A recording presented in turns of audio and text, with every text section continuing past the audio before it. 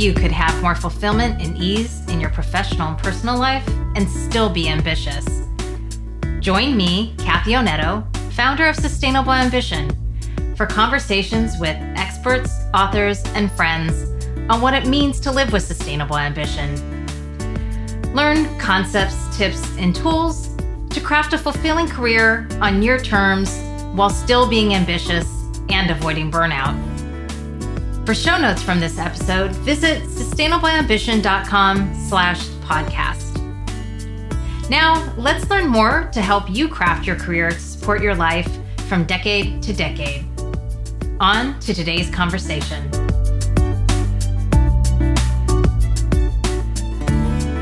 Imagine if at work you found yourself unfulfilled or unsatisfied, not finding meaning in your work, not engaged, not performing well, not feeling like you belong, so you're starting to feel lonely, not feeling supported, feeling burnt out, and just not feeling well and not feeling healthy.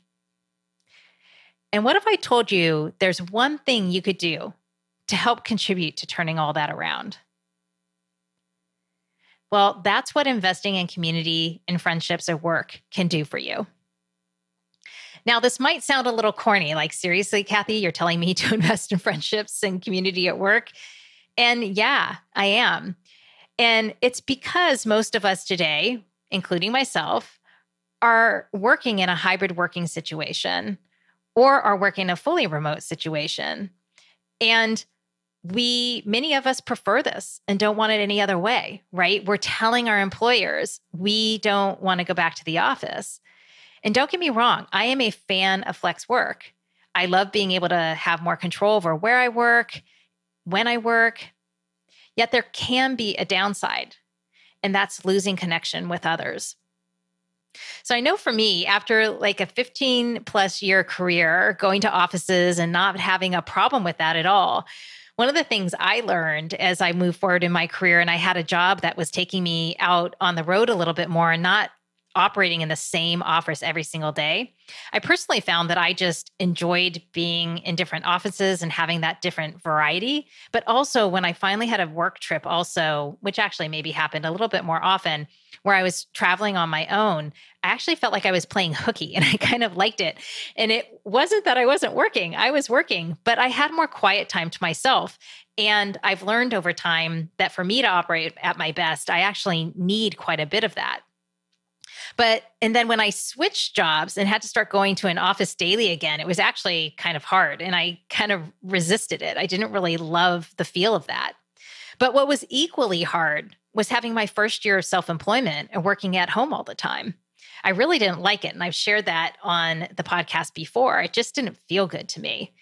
And so the next year I got myself a co-working space. I was much happier going in 2 to 3 days a week and being able to be around people. And even if I wasn't talking to all these individuals, still feeling like I had a little bit of connection. And by also taking myself into an office or a co-working space, it gave me more opportunity to meet up with friends for coffee or for lunches or after work. And so it's just to say, as we move towards more of this hybrid or remote work circumstances, that we need to be more conscientious about maintaining connections and building friendships with people at work. And the reasons this is important as well is that we're starting to see data that suggests that there is some negative kind of trends around this. And so according to some research by Workplace Intelligence, in remote or hybrid work organizations, a little over 70% of employees say they aren't able to socialize enough when they're remote. And then build on that, according to a Pew Research study, 60% of remote workers say that working from home makes them feel less connected to their colleagues. And that really is a problem. And I'll share some high-level kind of reasons as to why. And then you might be thinking, again, we're adults, Kathy. Like, we know we should network. We know we should have friends. But the question is, do we? Do we actually make friends and put the time in it and the effort in to make friends as adults? And there's been a lot of articles and research coming out of late speaking to this fact of adults having a hard time making friends. And so sociologists have identified some key factors that allow for organic friendships to take shape. And so two of those are continued unplanned interaction and then shared vulnerability. And yet, as we become adults, the environments that we're in that allow for those factors to be there, there aren't as many of them. There's less and less environments for us where these two factors are at play. Plus, as we take on more responsibilities, we have less time to put towards making friends. And research has shown that it does take a number of hours to make friends. So the research shows that making a casual friend takes 50 hours on average, while close friendships takes up to 200 hours. And then just to note, the concern around this trend for me a bit is because there's all this evidence and research being put out there right now that's talking about how we're in a loneliness crisis. So back in 1990, only 3% of Americans said that they had no close friends. But in 2021, that jumped to nearly 12%. So a really big increase in that. And this loneliness crisis has been happening pre-pandemic. And certainly the pandemic didn't help matters. And this, while I'm sharing a US stat here, this is a larger issue and something that's happening across the globe. So what can we do about this? So some companies are doing things to help, and there's research that's starting to say that some of these intentional efforts by leaders in these remote and hybrid environments, that they're paying off and that they're seeing some benefit. But I just want to say that it's not your company's job, in my opinion, completely to make you feel connected. I definitely think that companies should take some responsibility, but I just think that friendships don't happen at work. Even if we were in an office, the companies don't make that happen. Our bosses don't make that happen. Our managers don't make that happen. We do. We are the ones that put the effort in to make a connection with somebody at work and to make those investments. So some may say that this doesn't matter for them, that they don't need friendships at work, and that they'd rather keep their personal life separate from their work life and to create those boundaries. And that might be the right solution for some people. That there could be good reason for that, just depending on the job environment or what have you. But I think there's enough research out there that for the majority of us that says that it really does matter when you have friendships and relationships at work, that tell me that it's really worth investing in these relationships. So let me just reiterate again. I was going to take you through more of the research and the detail behind all of the research that kind of says, supports all the different benefits that relationships and friendships at work relate to. But it just frankly started to seem a little boring and monotonous. So I'll put some links in the show notes, but just to reiterate again, these are all the different benefits that one can have and experience by having friendships at work. So people who have friends at work have higher job satisfaction. They tend to be more creative, productive, and committed. They find more meaning in their work. They have higher performance.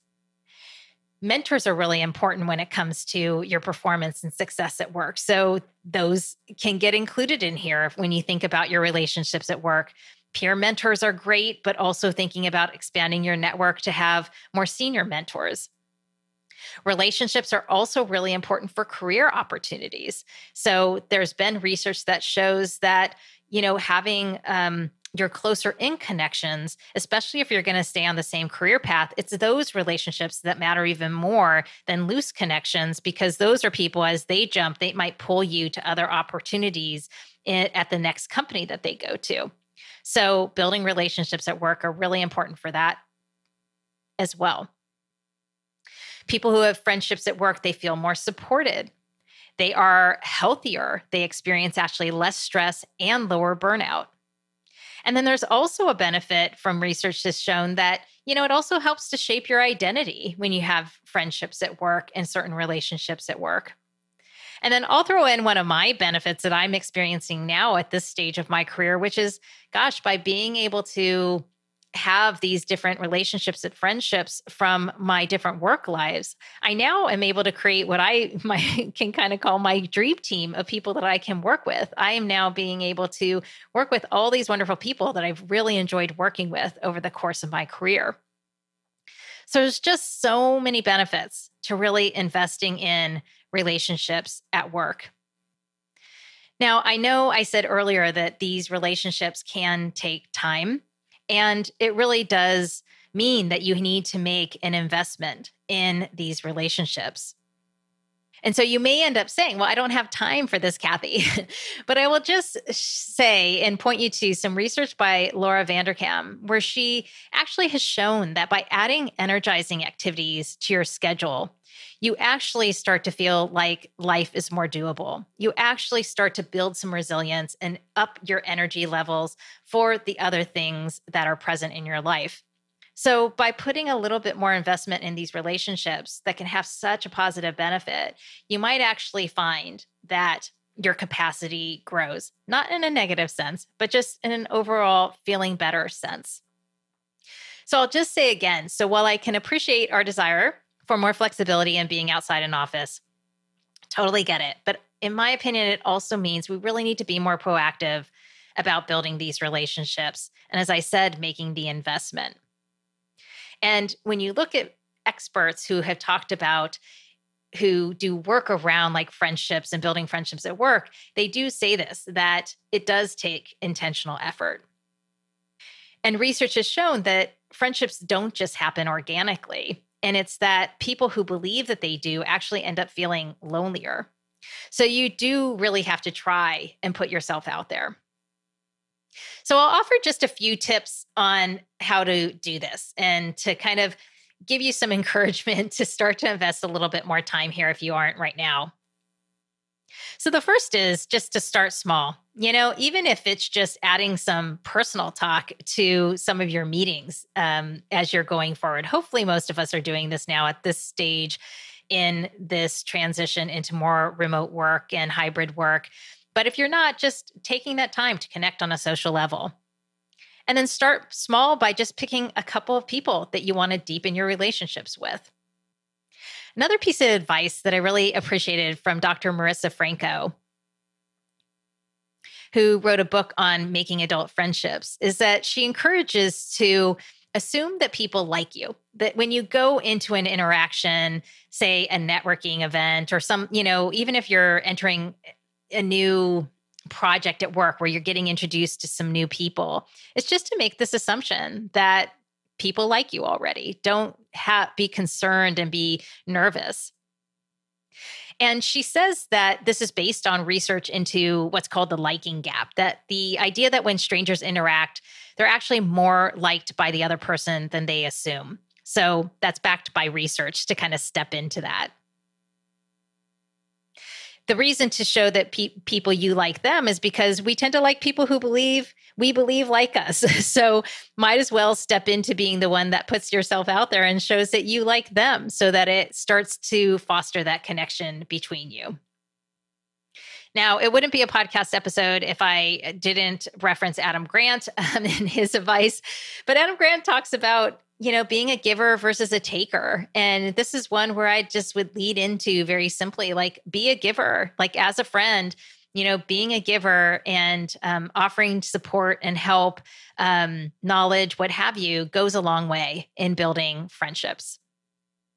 Another idea I'm going to put out there that might sound a little weird, but my thinking here is that to just be intentional around building friendships. Like, it's one way to think about this. So this is borrowing from some work by Michelle Warner. She has a class called Networking That Pays, and it's really more about business and building your small business and networking intentionally. But I really loved this idea. It doesn't need to be manipulative. It's just, let me be intentional about who I want to connect with and why.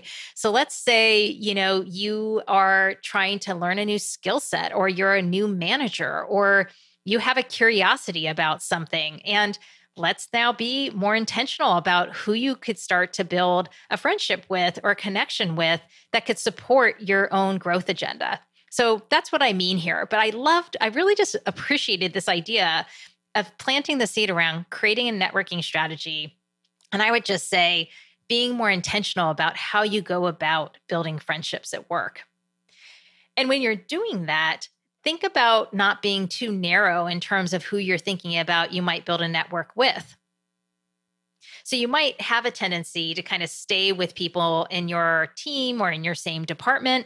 But other experts here really encourage you to think about expanding your network, perhaps levels, different departments, so that you can get more exposure to people across an organization. Now, how can you actually get clever to kind of make these connections happen? So, just a few ideas here. One is to, create a tradition or a ritual that you could initiate yourself. Maybe you start a peer networking group that meets biweekly or once a month. Maybe you start a work book club, or you create another type of group that has a regularly scheduled group activity. Another way to think about this, think about a one-on-one connection that you want to have with somebody, and maybe you both go for a virtual walk and you have a conversation while you're both out walking. Maybe you ideate together on a work problem, or you just connect on personal and professional matters. That would be something really enjoyable to do, to combine a few different things: taking a break, going for a walk, mimicking something that you would typically do in real life experience, but just bring that into this digital environment we're operating in now. Then I had heard about a program. I'm going to forget the company, but where a person I was speaking with worked at a company where they were facilitating networking across the company, where you could sign up to get connected to different groups, really different individuals across the company in different departments, different business units, you name it. And I love that this was being facilitated by the company. But what if your company doesn't offer this? See if this is something that you might either can suggest to HR, or perhaps you start something yourself where you're actually facilitating these connections at work. My final two tips here. One is, be sure to make use of the in-person events that are happening.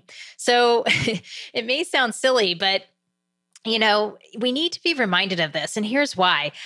I know I've been in a few office environments of late where I'm able to kind of watch from afar and see how nice it is to see people connecting casually and kind of not in these formal ways inside an office environment. And again, I'm still saying I enjoy my remote work and my flexibility, but being in person is also really, really enjoyable, at least to me. And when I see this, it's fun to see. And it just seems like it's these really lovely connections happening. And yet what I've also heard from some people is that when they go into the office, they're like, oh my gosh, I got no work done. I just kept on getting caught by people who wanted to connect. Well, yeah. And it's because we haven't been able to connect. And so it's just to really, think about, like, what is your at-home time for? What are those in-person events for? And really maximize those in-person events for connection. And then a final thing I'll put out there that, takes you outside of your current work environment, but still is a kind of something that you should consider for connections and friendships related to your professional life, is to consider joining a local club or a group, so that you do foster friendships, even in that way. It's helpful to have some of these organized events that one can go to start to meet people and build relationships. So if I close here, the moral of the story is, with many of us loving hybrid and remote work, I just encourage you to really think about and make sure that it doesn't impact your building of relationships, friendships, and community. Because having those relationships, friendships, and that community at work has so many positive benefits to us feeling fulfilled at work, not getting burnt out, performing, etc. So really, it's worth the investment to make in these relationships. So the takeaway, if we choose to work from home, overinvest in building relationships. And I'd encourage you to think about what's one action you'll take today to start or deepen a relationship at work. So thanks for being with me today, everyone. And I'd always love to hear from you. If you have feedback or a listener question, you can send those to me in one of two ways. You can either email me at podcast@sustainableambition.com, or now I have a page where you can send me a voice note. So you can go to bit.ly/essaypodcast-ask. And It will be captured there. You can, again, ask me a question. I might answer it here on the podcast, or you can share a podcast topic you'd like me to cover. You can share it there as well. Either way, I'd love to hear from you. And then finally, as I ask periodically here when I do a solo show, if you're enjoying the podcast, I'd be so grateful if you would rate, review, and please share it with others. It really does help me keep the podcast going and get great guests on the show with me. Thank you so much in advance. So with that, be well all. Have a beautiful day. Thanks for listening to this episode of the Sustainable Ambition podcast. I hope you take away at least one learning or inspiration from today's conversation. Find more inspiring interviews and get show notes for this episode at sustainableambition.com/podcast. Make sure you don't miss an episode or my insider tips, guides, and tools by signing up for Sustainable Ambition Forum, my twice-monthly newsletter. Sign up at sustainableambition.com/subscribe. And remember, it's not about finding work-life balance. It's about building work-life resilience. Thanks again for joining me. Speak with you next time.